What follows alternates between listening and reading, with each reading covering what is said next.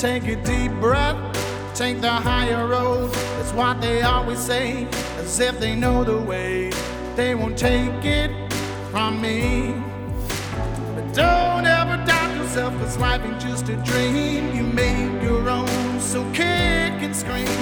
The people will act with a never-ending force. You never had the chance, so what you waiting for? The day has come, my friend, 'cause this is war.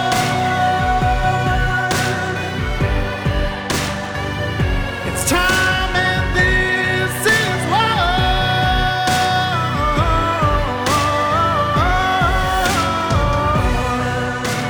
Welcome to the new Monday edition of Nurses Out Loud, Q&A with the nurses. I have with me today Nurse Jody and Nurse Kimberly. And this is Nurse Michele hosting you today with Q&As. If you do not know how to send us a question, you can go to americaoutloud.news and then choose the Nurses Out Loud show. And at the top, you'll see our photograph and you will see an option to send us an email. We're going to be having Q&As every Monday, and we hope that you'll be able to get your questions in and yours will be able to make it to the show. So we'll let you know if yours makes it to the show, so you can be sure to tune in. And we won't be using any last names, just the first names, and reading what you have sent to us. And we will do our best at trying to answer your questions. So today I'm going to start with reading a person's that is here. It's long, and I am going to use it because this one is an older show that somebody apparently listened to recently, where I actually dealt with child molestation. And Nurses Out Loud is going to be dealing with really any topic that's possible that has to do with the human body, the spirit, the soul, the emotions, the psyche, anything about the human experience, because obviously as nurses, we realize that patients aren't just an organ that we're taking care of, like the disjointed medical system has turned into today, where you just go see your cardiologist, and if you happen to have a problem with another part of your body, that's not his organ, so you're not going to get any help there usually when you are talking about other body parts with the subspecialties that are out there today. But nurses that are out there listening and nursing students or wanting to be nurses realize that we are wanting to take care of our patients holistically, and that they are more than just what they may have just come into the emergency room with. They could be a victim of domestic abuse. That's why we ask questions, that we try to elicit that. And sometimes they need more than just a social worker coming in. There may be some knowledge that you have that you're going to glean on. And on this particular show that I did, the child molestation story was because I was at church. I have a church with a couple of thousand people in it. And right in front of me during the church service, a young mother who had about a 5 or 6-year-old daughter and maybe a little boog that was a little under 2 years old with her in church. And in the middle of church, she released the little girl to just go by herself out this gigantic long aisle out into the foyer to go find herself to the bathroom. And she never actually returned during the entire service. And by the end of it, the mother started turning around and looking both ways.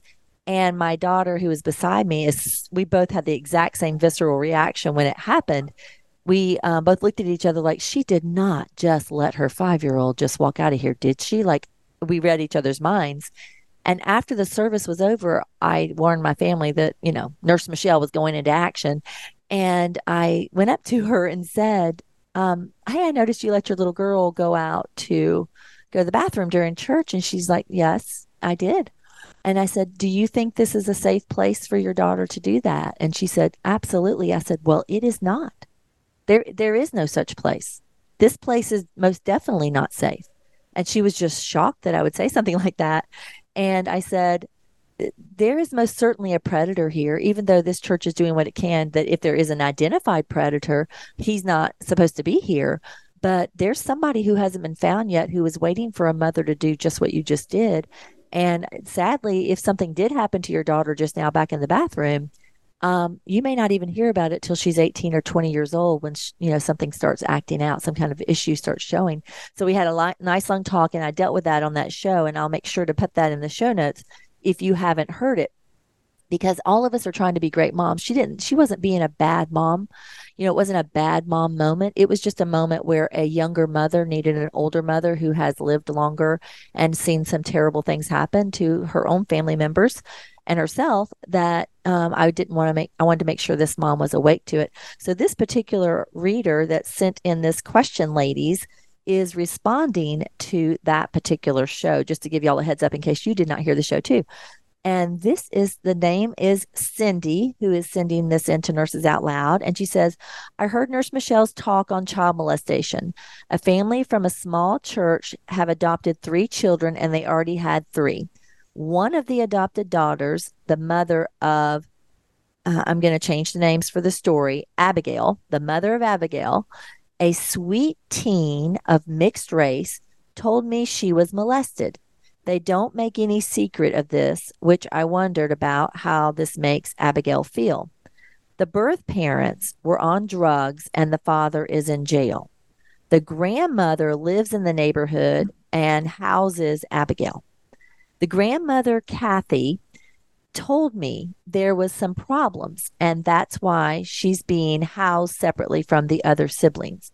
And recently, Kathy told me they sent Abigail to summer camp for 2 whole months so she could, quote, be with other mixed children, those who look like her and have similar problems as her own. I go on bike rides with Abigail, and I mentioned to her recently that I also was adopted and how it's important to break off any generational curses. This writer goes on to say, there is a deliverance ministry 2 hours away from here, but I don't know if this family would embrace that, as our church is opposed to charismatic churches. So, in other words, this person believes that going to somewhere that does deliverance ministry is in a category of charismatic churches that this person isn't even sure if she can actually guide them to. And the next thing she says is, but the mom is now anti vax and eating holistically, so I think would be open to learning from your experience. She works part time as a physical therapist for children. She homeschools the children, and they go part time to a homeschool co op. The dad is a successful contractor. My question, based on your experience of helping others, what steps do parents of children who have been molested need to follow? Any recommendations? And God bless you, nurses. Y'all are heroes of mine. So, ladies, that is a mouthful. That is quite a bit there, and it is intimate. It is personal. Child molestation does happen. As y'all know, 1 in every 4 females are molested before, experience some kind of sexual offense to them before they are 18 years old in America. So we know this is more common than we realize, and knowing what to do about it is certainly one of the hard things for Christians and just medical professionals in general to know what to do. Do y'all have something you'd like to share first before I share my opinions on this? I just want to, I'll say that just the importance of keeping an open dialogue with your children and with, really with your community, with your neighbors. We just have to keep the lines of communication open. And I think it's so important for people who have been victims of molestation to come out and share their stories, as difficult as that may be. I think it's so important because it can't be somebody's dirty little secret anymore. Because like you said, Michele, it happens more often than we'd like to admit, and it's probably happened to even higher number than you stated. And I think that there is a lot of healing. It's very cathartic for people to talk about that with other victims and just realizing that they're not alone. So keeping those lines of communication open, I think is incredibly important. Yeah. What about you, Jody? I remember, when I had Benjamin, my youngest, 15 years apart, his aunt said that she doesn't let her kids spend the night at friends' houses and stuff. And I was like, really? She said, no, I would never let my kids spend the night at all. And I'm like, oh, wow, that was kind of strange to me because I guess as a, young teenage mom, my kids, that was, I loved it. You know what I mean? Right. I was friends. We were on the PTA, you name it. And so, but I realized that after that molestation is a much more prevalent than we even care to, even remember as a society. And I mean, and it's not even just older adults or older teenagers to younger kids or anything like that, but it's, kids that are kind of very close in age that it can happen to as well. And yeah, definitely have communication. Yeah, when we started looking for a new church, trying to find what I called a safe church to raise females in, a lot of the churches would kind of grimace at me like, "Why? What would make you think my church isn't safe for a female?" And I had a list of things that made it clear to them what I thought would be those risks. But what I have learned as a woman who's now more than half of 100 years old is that some of the most conservative places where you think you're going to be the safest are actually the most attractive to somebody, let's say, like a narcissist who's looking for a future wife. He would want to find a church that actually preaches submission to men so prevalently that he knows that this woman's had ingrained into her head that she's going to be his victim, easily an easy person to possibly marry.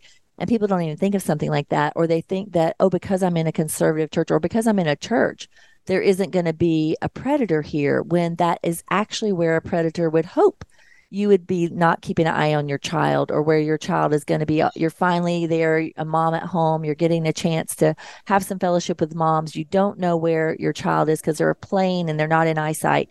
And as I said to this mother, I said, if you and I are sitting here talking in this sanctuary, you see those doors that are exiting the room right now. I said, your kids need to be put through like a training session that says, you can have as much fun as you want to in this room, as long as I can see you and you can see me. Y'all play, and you can't go outside those doors. And if you go to the bathroom, you always need to have somebody with you. I actually raised my kids the same way, with that rule that you were told, Jody, that I really didn't want them to be spending the night overnight until they were older and they had good grounding on what they actually thought. I would pick them up at 11 o'clock or midnight, let them have as much fun as they wanted to with the group of kids. If the fun was going to have like a movie up until 11 p.m. or something that wasn't cozy pajamas, sleepover night. And there was an older person that once said to me, nothing good happens after midnight. And I thought, well, that's a really interesting concept to say, that when I look back as myself as a teenage girl or a middle school girl, when we did sleepovers, those would be some of the times right after midnight when everybody's still saying, let's stay up all night and talk, that I heard some of the most shocking things and most innocent stealing stories of my life. Right. And well, and remember with the deliverance, the pastor that we met, oh yeah, Pastor Dave, and how he was talking that the witching hour happens midnight to 2 a.m. midnight to 2 a.m. And even when he said that, stop, I've always heard that nothing good happens after midnight, Yeah. And that the people that Think are of the gremlins, man. Right, exactly. That is so funny that you say that, because there is an 80s gizmo, man. Gizmo. There is a 80s influencer out there that all she deals with is what it was like to be an 80s kid, a kid that grew up in the 80s. Mm-hmm. And she actually has a hilarious video on the Gremlins. She's like, listen, we are so tough. And she goes through all the horrible things that actually happened in that Gremlins movie that we watched as kids, that, we actually had to survive a night not believing Gremlins were under our beds or inside our right. What's really sad though? I'm telling you. So I've recently learned this, that this younger generation, like, they probably don't even know what we're talking about. If we talk about gremlins or, feeding them after midnight, they don't even get it. So if you want to feel old, start making references to 80 films. 80 films. Yeah, that is really so funny. sad. And my 16-year-old just told me he wanted to do something that most of the other kids didn't ever even ask, because they knew the answer was no, but he's living a different life than they are because he's the only one home right now. And he's like, "Oh, Mom, we're gonna do this horror night where we're gonna go to this horror thing in the woods." And I said, "Well, if you're determined to do that, I'm going to also make you do this other one that's in town too, that has a whole different message, that looks at it from a different perspective. So whatever boys go to that one, you tell them that we got two fun things we're doing. We're going to do the other one as well, because it has a different perspective." And a lot of people are getting on the social media right now saying, if you do open yourself up to, let's say, watching The Exorcist or movies like that, I honestly could never make it through those kind of movies.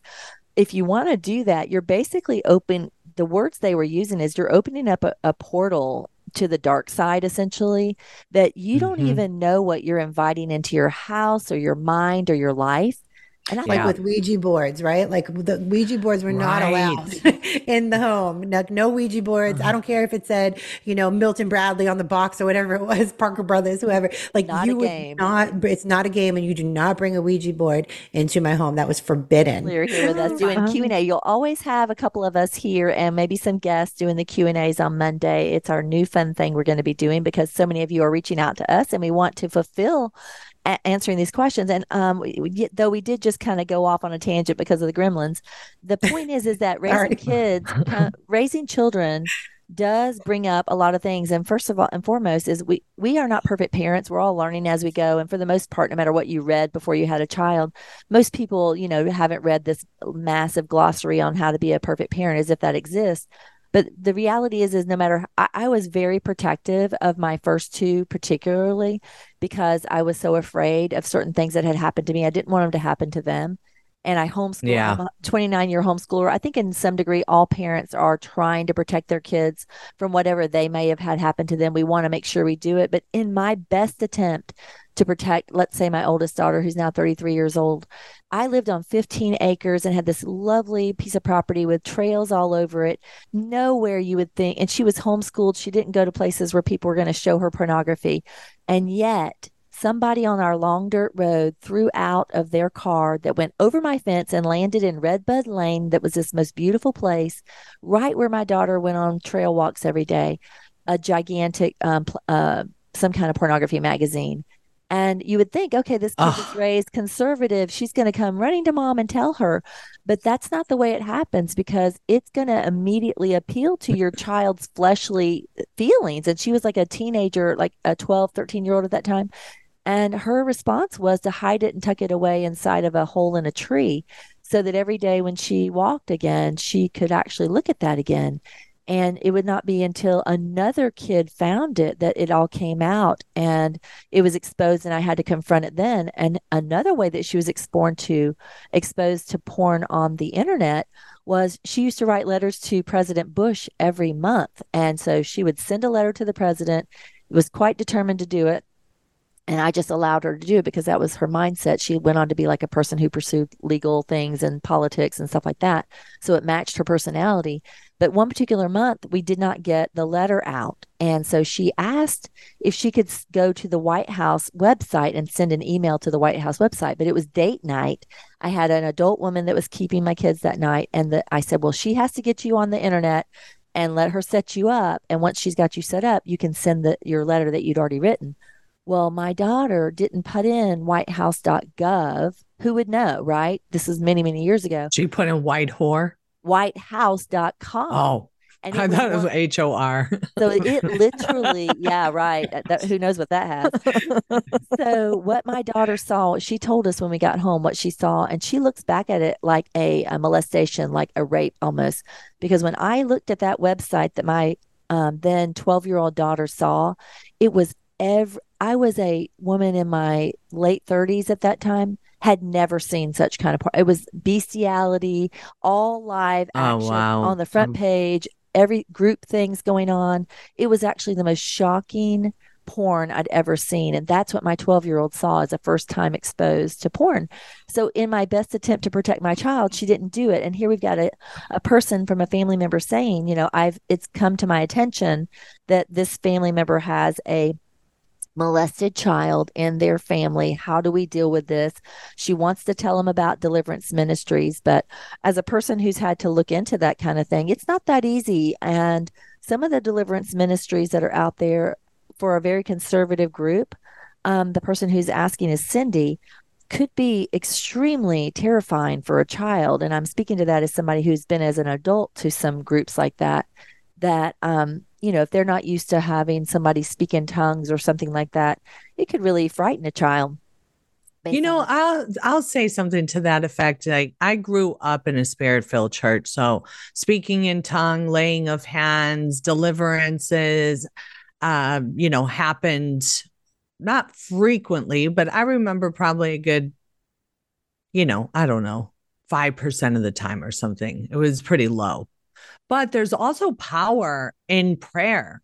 There's power in coming in and laying hands on her and anointing her with oil. Like, we don't have to have a huge like production. Do you see, you know what I'm saying? Right. I was actually reading scripture this morning, and I think it's something like Jesus said, like, you don't have to pray like some, repeating themselves. And it's a scripture. Like, it's Luke 23. Is that where the Lord's Prayer is?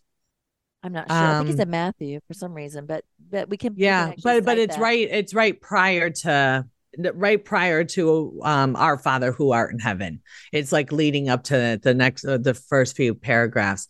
Now, having said that, I know that there is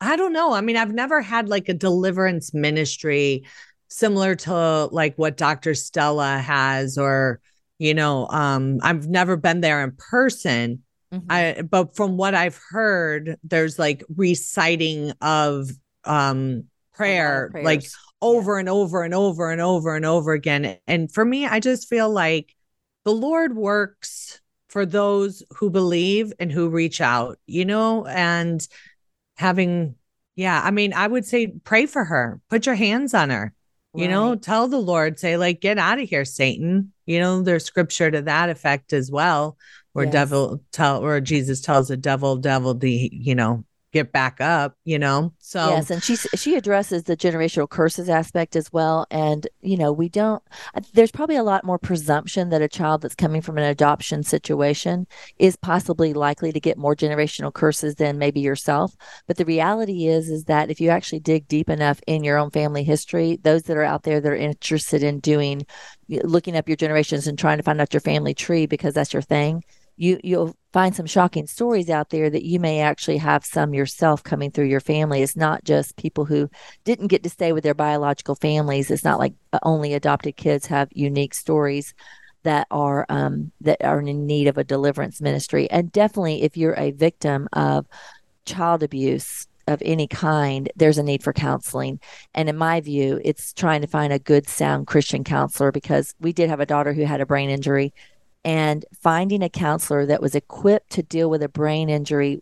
Because if you have a brain injury, whether it be something physical has happened to the brain, or whether you've gone through an experience and you have PTSD because of that experience, or you have some kind of anxiety or some kind of depression because of whatever you went through, the counselor that doesn't come from a Christian worldview, if you're a Christian family, let me tell you from experience, is going to subvert everything about your belief system and literally almost always direct that person toward only medication, only pharmaceuticals, versus dealing with the actual problem and how they can cope with the memory of what they can't change.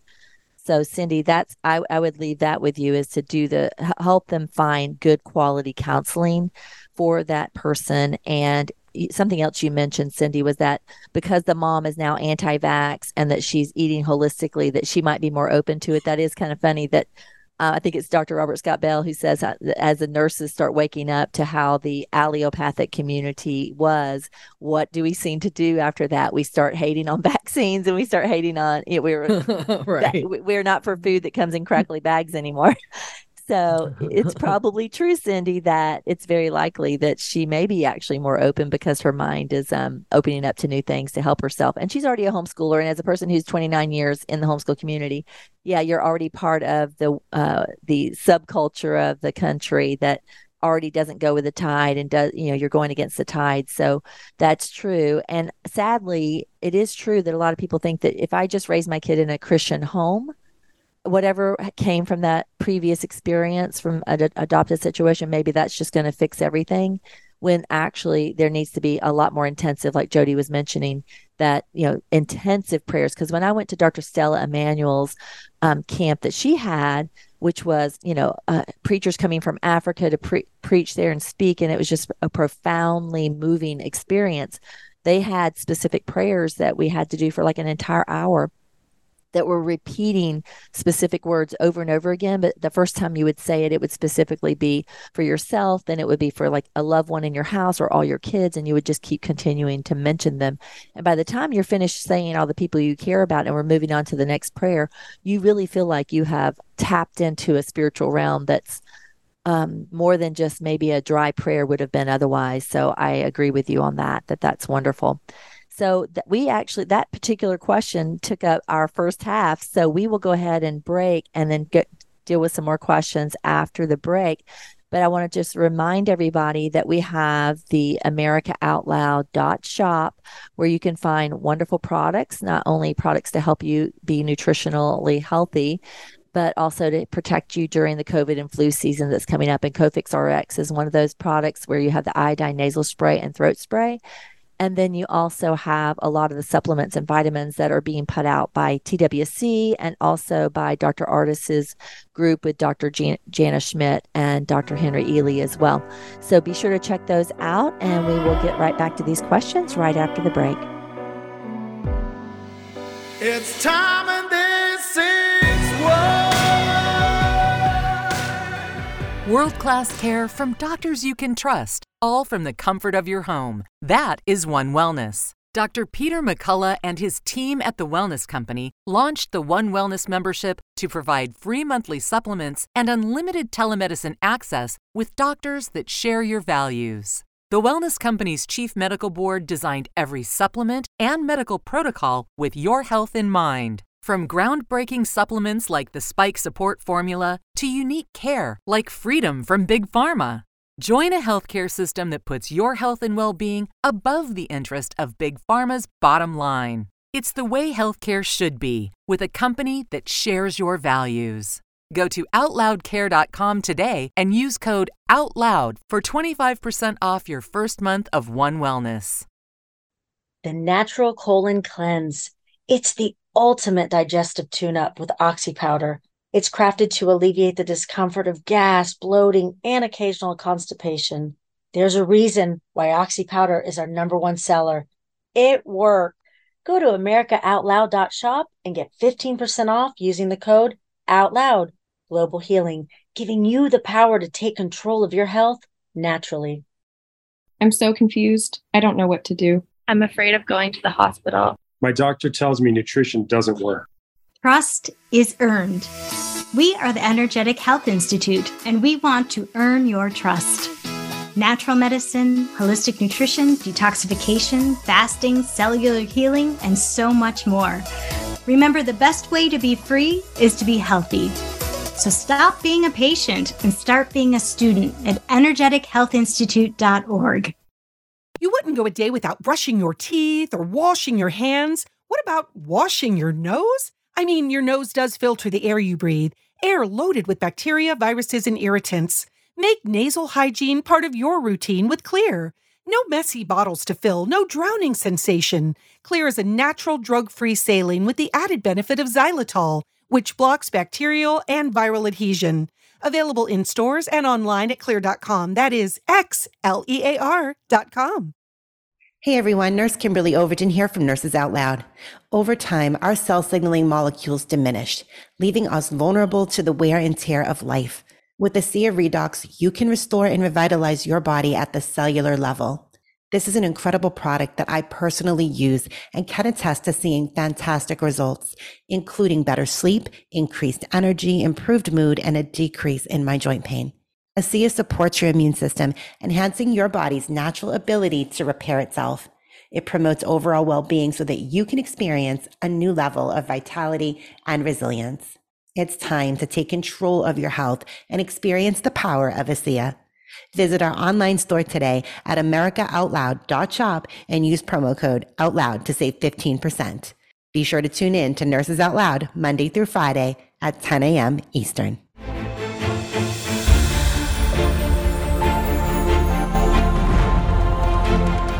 AmericaOutloud.news is beaten to the pulse of our nation. We know when you're angry, troubled, misled, joyful, and thankful. We know you because we are you. Join us as we explore the most important issues of our time.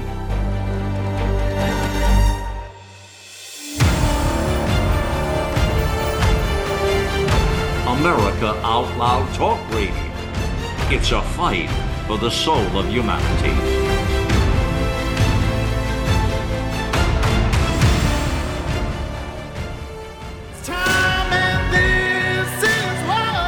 Welcome back to Nurses Out Loud Q&A on Monday with Nurse Michele, Nurse Jody, and Nurse Kimberly. So we left off with me finishing up a pretty heavy question from a reader that had a serious heavy thing. But Jody has a question from somebody that's not quite as intense. So we'll go ahead and go with that one, Jody. Yes. Okay. So this one's from Cohen. He is 14 years old and he asked, what is your favorite nursing skill or task to do as a nurse in the hospital? What is yours, Jody? My favorite skill is the IV. I love getting in an IV every day. Like very every satisfying, day. isn't It's just so satisfying. It never bothered me. You know, I mean, when I was really busy and, you know, I knew it was a hard stick and it was going to it could take up a lot of time. You know, I didn't really enjoy it, but I was the nurse that other nurses would say, go ask Jody. And I would get up from my desk and just go, like, even if I was in the middle of charting, because I don't know, I just loved it. And you had mastered it, evidently. That reminds me of being in Maine, just, you know, for my recent trauma surgery that I just had to have. I make sure to put on my consent, no student nurses or student doctors are to participate in my care, because I knew I was in a situation that I did not want that. There's times that I would be fine with it, but this was not one of them. And when it came time to leave, they had messed up and accidentally DC'd my IV before they gave me my last IV drug before I went on this long 4-hour trek. And they're like, oh, well, we'll just give you an oral. I'm like, no. We mapped this out. You're giving me my IV. Somebody's going to have to come back in here and start it. So they bring in a nursing student and they said, do you mind if he does your a start? And you could tell he was very tremulous, like he'd never done this before. I said, you know what? I lifted up my arm and showed them. I said, this is where the last student I let, give me an injection. I said, I'm pretty bruised right now. I think I'm going to ask for your best expert, actually, and I'd like him in here pretty quick. And it would have been a Jody I would have wanted in there because we needed to go. Yeah. To go, and I was one shot Michele. I mean, I would come in the middle of the night and people would say, don't you want to turn a light on? And I'm like, no, I'm good. I used to be the same way. I said, it's all about feeling it, but looking at it's not going to do anything. One thing I would never need to do is look at the bevel. I can't see that anymore because my God, my eyes are they're gone. Right. But the vein, I mean, it's about what you feel, not what you see. So. What was your favorite thing, Kimberly? Well, like Jody, IVs. I loved the IV. There's something so satisfying about getting that IV, especially when you can get it on the first stick, and especially when nobody else could get it. You're like, done. But so that was one. I actually did a lot of wound care. I was working in a CVICU, so we did a lot of cardiovascular, vascular amputations and things of that nature. So I enjoyed that somewhat. It's funny. I was going to say, as far as tasks go, it would be wound care. So skill would be, dress, IV. Oh, we're similar. I love those wounds. I was like, I used to like elbow up to my elboes and right. So Cohen's probably wondering what we're talking about, like up to the elbows. Do you want to describe what happens? Yeah. Some of these wounds are, what's the word? Cavernous. Yeah, cavernous. They tunnel. You got tunneling that usually happens, but when you have breakdown. So Cohen, you know how when you're sitting down for a while or laying down in the same position and your body tells you like to move because it's like falling asleep, quote unquote. That falling asleep means that the blood is not getting there anymore. And it's your body that's waking you up to be like, you need to move to get blood flowing here. Well, when people are so sick, they don't move very well, right? Or sometimes they can't move on their own at all. So we have to go in and turn them, or their caregiver needs to turn them. And what that means is like propping up a little pillow on the side or taking a foot up off the bed a little bit. But if they don't, what starts to happen within 24 hours is your body starts breaking down. The skin starts breaking down. It happens very quickly. And so that's how wounds start, and they call them bed sores.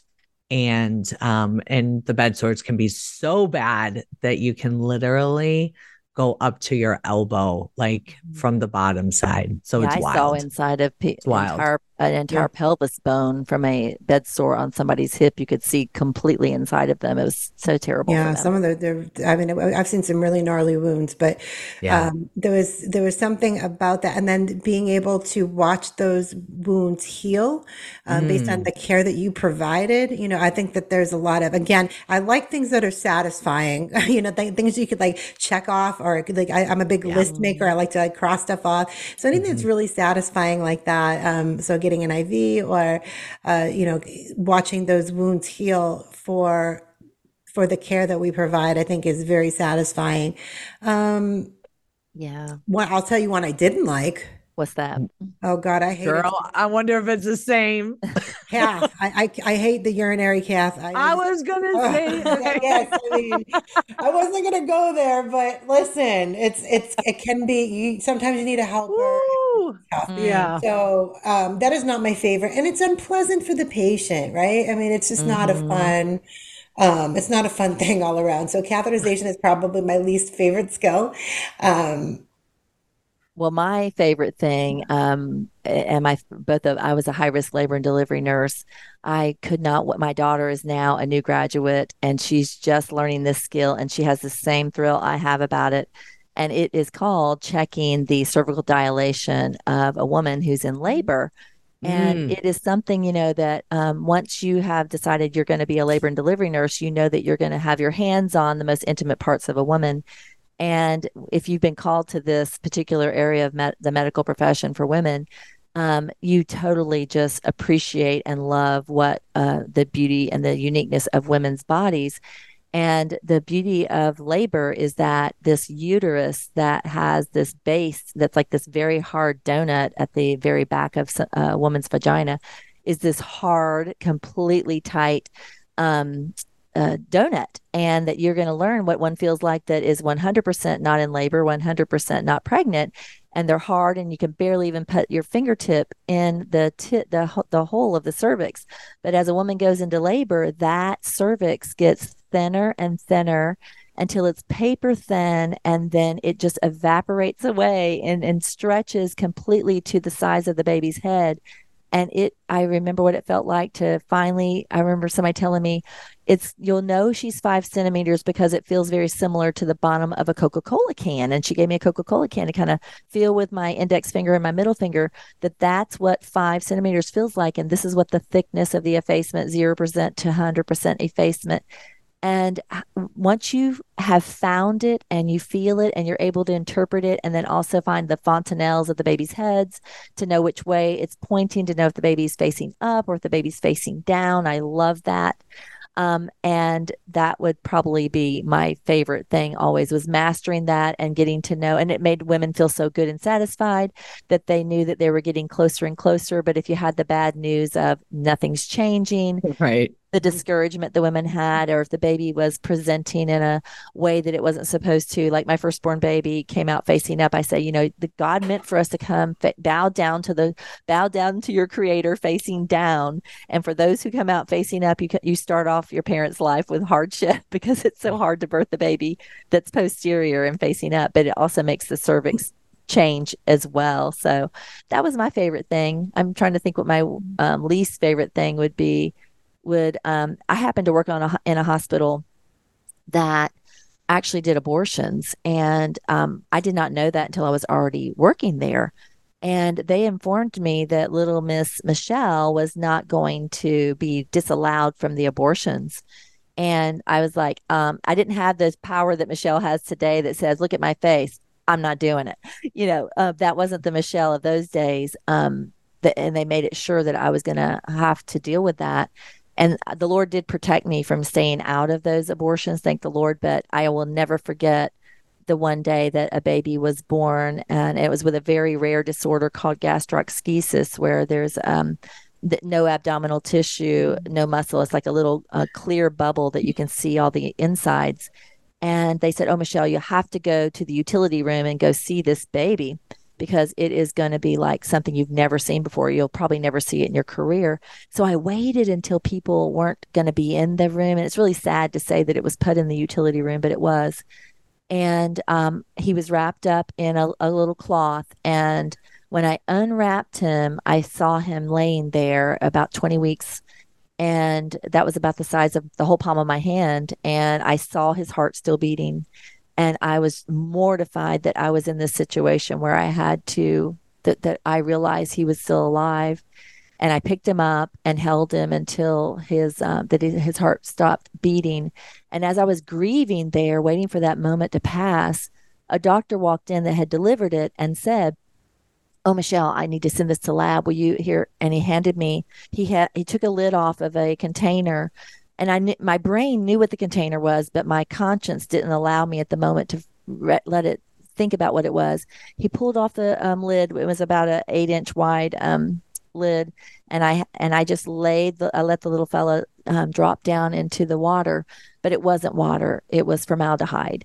And it was going off to lab to be studied because it was such a rare find. And honestly, as I watched his heart had already stopped beating, but as I had watched him pass through the water, through the formaldehyde, I just felt like, dirt was on my hands, like my hands were involved.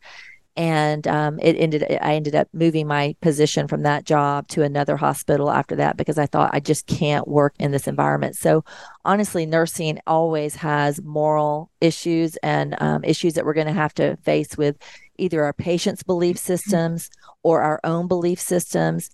And something's going to cause us to have a conflict of our own conscious or our own conscientious objection.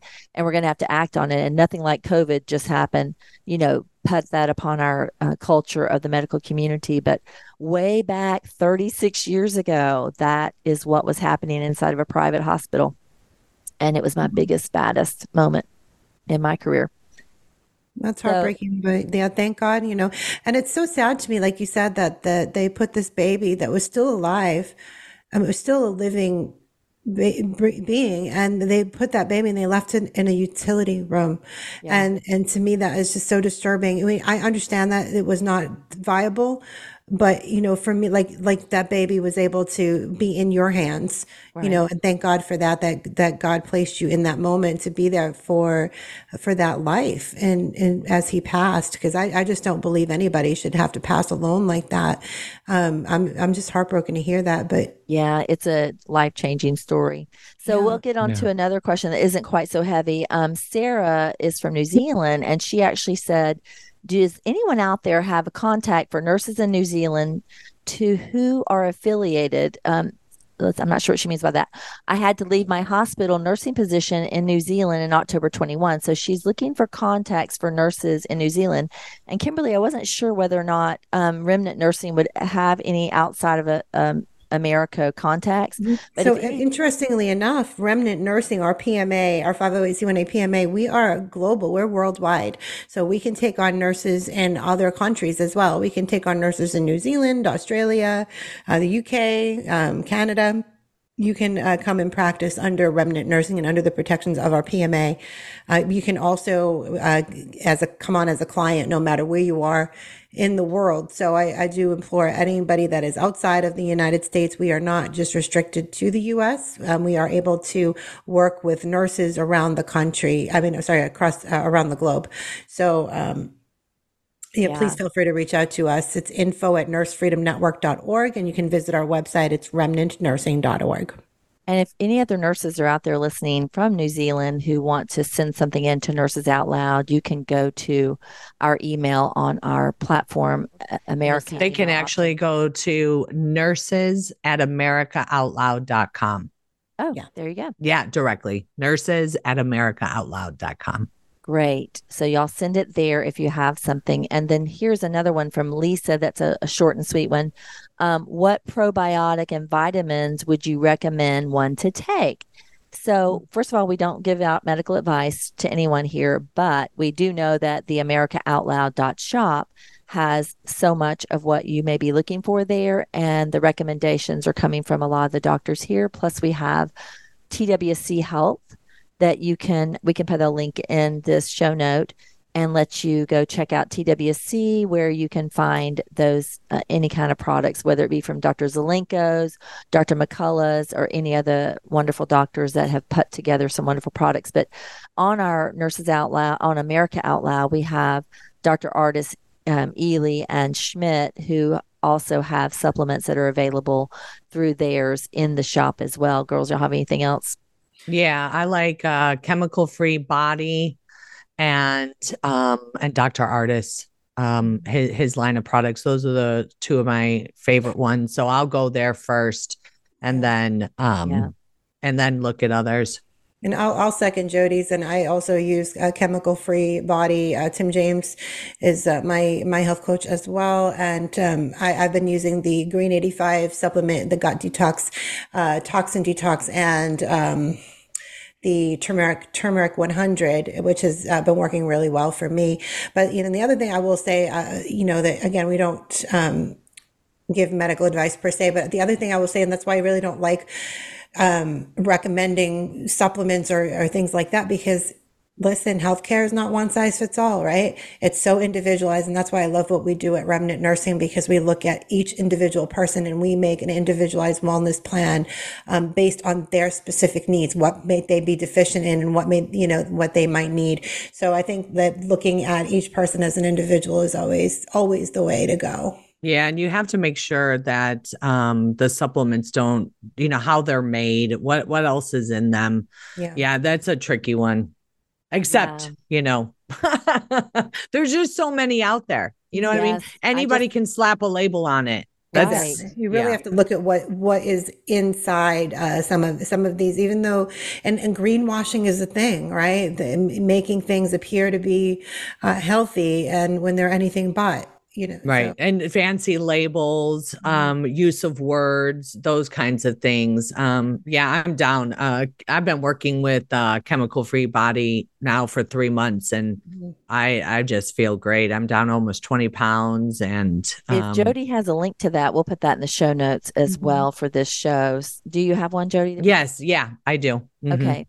So I just interviewed somebody who was a pharmacist. He said he went to the only pharmacy school in the country that during the 90s required, I think it was 90 hours of natural pharmaceutical teaching. So he is part of that movement, and that is actually trying to come up with solutions that are non-pharmaceutical, even though he's a pharmacist and he sees the place for some pharmaceuticals. And he said, you definitely want to get supplements that are pharmaceutical grade, I believe is the way he put it. Even though he's not pro-pharmacy, meaning drugs, he means that you can actually say vitamin C 500 milligrams, and it actually only have 10 milligrams of vitamin C in it if it's not pharmacy grade. I think that was the word he used, was grade. And I will be having a show with him soon. So that will hopefully help address that too. So thanks, ladies, for sharing your views on that. There's another quick one from a woman by the name of Jody that says, where can I find the exemption letter for nursing schools? Has this been used for nurses working in hospitals?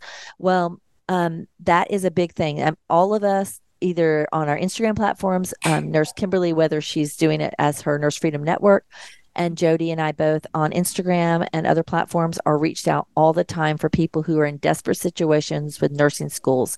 So I will put in the show notes the link to No College Mandates, who I just interviewed recently, and that nocollegemandates.com, that they can help you not only with exemptions, but they can also help you with lawyers. And these schools do need to experience litigation because in the case of Toms versus Maricopa County Community College, they only lost about $50,000 in legal fees. And apparently that wasn't enough money lost for them because the very next year they were shoving the COVID-19 vaccine down the next set of nursing students' throats. And apparently it's going to have to be millions. So they have a list of lawyers on their site ready to pick up your case and deal something with. A recent set of girls I was working with, they want to sue after they finish their nursing program, after going through, they put them through hell over getting their religious accommodation and then not having to get caught up on all their childhood vaccinations. So it's ridiculous. It's still happening, Jody, out there. And I can give you the links to the shows I did where I help you know how to write a religious exemption letter. But you can even reach out to Liberty Counsel as well. They actually will take on your case for free and write you an exemption letter as well. And it will be done legally for them. So I write it as if I'm a lawyer wannabe, but I know the legal terms and I use them. And somehow the hospitals all think a lawyer wrote it. So it works. Did you know? Oh, go ahead. Oh, sorry. I said, did you know that attorneys are like a really popular second career for many nurses? So there's many nurses that have turned to be an attorney. Probably nurses like myself who've seen the trauma that patients and the injustice that patients experience, or the medical injury that patients experience. Absolutely. If I wasn't so opposed to going back to school, because to me it's all just part of that same system and feeds the same beast, like I'm done with all of it. So I can't do it, but I think it would be a great career for a nurse. This one's go ahead. And real quick, if you go to TWC, or you could put the link in the show notes, they also offer medical exemptions. They do. They sure do. That's right. But I think you do get charged. There may be a charge for it there, but it's not. There's a charge. I mean, we're at the point where people are charging. You know what I mean? Liberty Counsel does not, though. So if you have, for some reason, I think they do not. Liberty Counsel is supported really well financially, as I think they're a 501(c) in that. I'm not positive, but that's two sources that you could possibly get it from. And then I give you free help by it's already written for you. You just look at it. It's already written. Does Liberty Counsel give you medical exemptions or religious exemptions? Because there's definitely it would be probably the religious exemptions only. So for the medical exemptions, I think TWC is one of the only ones that I know of. Yeah. Right. And it's ridiculous. We all agree. It needs to get to the place where we can have personal exemptions where I say, I choose not to. Thank you very much. Not even exemption, because I'm not asking you permission. I'm just telling you, I am not injecting this drug into my body. Thank you and have a nice day, period. Like, I'm not asking anybody's permission. It's ridiculous that we are sovereign. And I'm not asking permission. Practice what Kimberly just said in front of the mirror, saying it just like she said it, and then just walk up to them and say it just like that. Yeah, that's just like right. That. Just like that. Absolutely not. No, I do not want this experimental drug injected into my body. Thank you and have a nice day. And one last quickie is Kristen. She's pretty much on the same vein, so I'm going to go ahead and use her. But it's a time sensitive thing, and it will be provided in the show notes.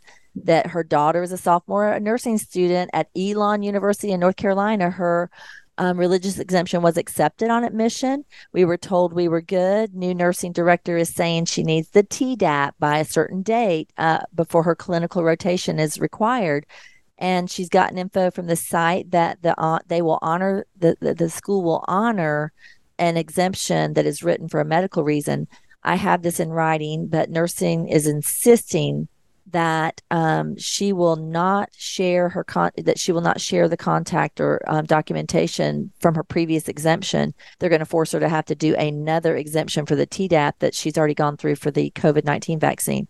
So I keep running into this. A recent student that got a COVID-19 vaccine exemption was 2 months into the school, and the school then said, oh, wait, you now have to have a flu shot that we didn't address during your orientation period, and you didn't get that done, so we're going to need you to fill out a medical exemption because you can't get a religious exemption for a flu shot, only for a COVID-19 vaccine. I thought, what absurdity is this? Like, so the worldwide pandemic, you can get a religious exemption from that vaccine, but the regular flu that comes around every year, we can't get a religious exemption for that. So you can get religious exemptions for it, but they're probably using the argument that it's under EUA, it's experimental, so they're not forcing it. But the flu and Tdap and all that has been around for years. That's probably what they're saying. And again, like, stop asking permission. We don't need their permission. And that's what people don't understand. And the power lies with the people. If enough people would stand up and say, no, we're not doing this,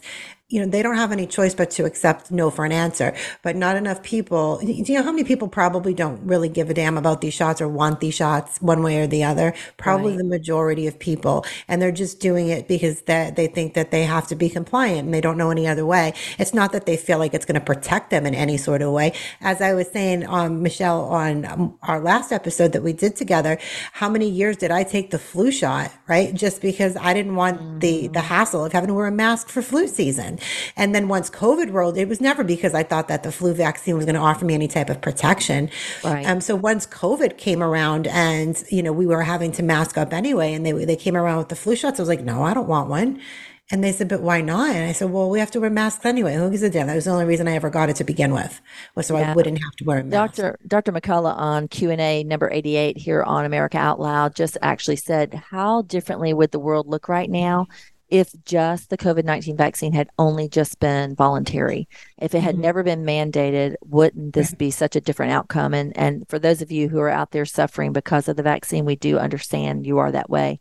And for Kristen, I'll just finish with this, that the Tdap, the thing that's odd about that particular vaccine is that they combined non-transmissibles with a transmissible. So like tetanus is the T in the Tdap, and it's not transmissible. And diphtheria hasn't been around for decades, and pertussis is really the only reason why they're asking about that. So we'll address that on a later show, but thank you for sending in your questions, and we look forward to hearing some more questions from you all. And thank you, ladies, for coming on and doing the Q&A with me today. Absolutely. Thank you, Michelle. Yes. Great Q&A with Nurse Jody and Nurse Kimberly. I'm going to be putting in my show notes some articles that have addressed some of the topics today. One of the articles is called Locked Out of Learning, Discrimination in U.S. Colleges Over Vaccine Policies, and that's regarding nocollegemandates.com, bringing solutions and legal access, that you can actually sign some petitions as well. And another article will be in the show notes called Suffering versus Speaking Out, Consequences of Vaccine Injury. If you're among the people out there that have been vaccine injured and you're looking for solutions for detox, you'll find a lot of resources in that article. If you're a nursing student that's being bullied by nursing schools or clinicals forcing you to get vaccines against your conscience, check out the article with the legal citations with the precedent-setting case that we referenced in this Q&A, Toms versus Maricopa County Community College. The battle has already been won for you. So just get that information from that citation in the article called Courage Among Nursing Students, Precedents Against Mandates. Also, if you're looking for the right wording to put into a religious exemption because you are being mandated to testify for what your religious beliefs are that prohibit you from receiving the COVID vaccine, check out this article that has a PDF attachment that I did. You can tweak it to change up the wording to match your own situation and be empowered that your school, employer, or clinical facility is breaking federal Title VII law to even ask you to do this. So make sure that they learn a thing or two when they read it. And the article is entitled America's Nursing Schools Forcing COVID Vaccines. We briefly touched on looking at mask mandates, and if you are facing that battle right now, I have a whole bunch of citations for you to get some help for that as well, including 170 mask studies that show the harms and lack of effectiveness of the masks.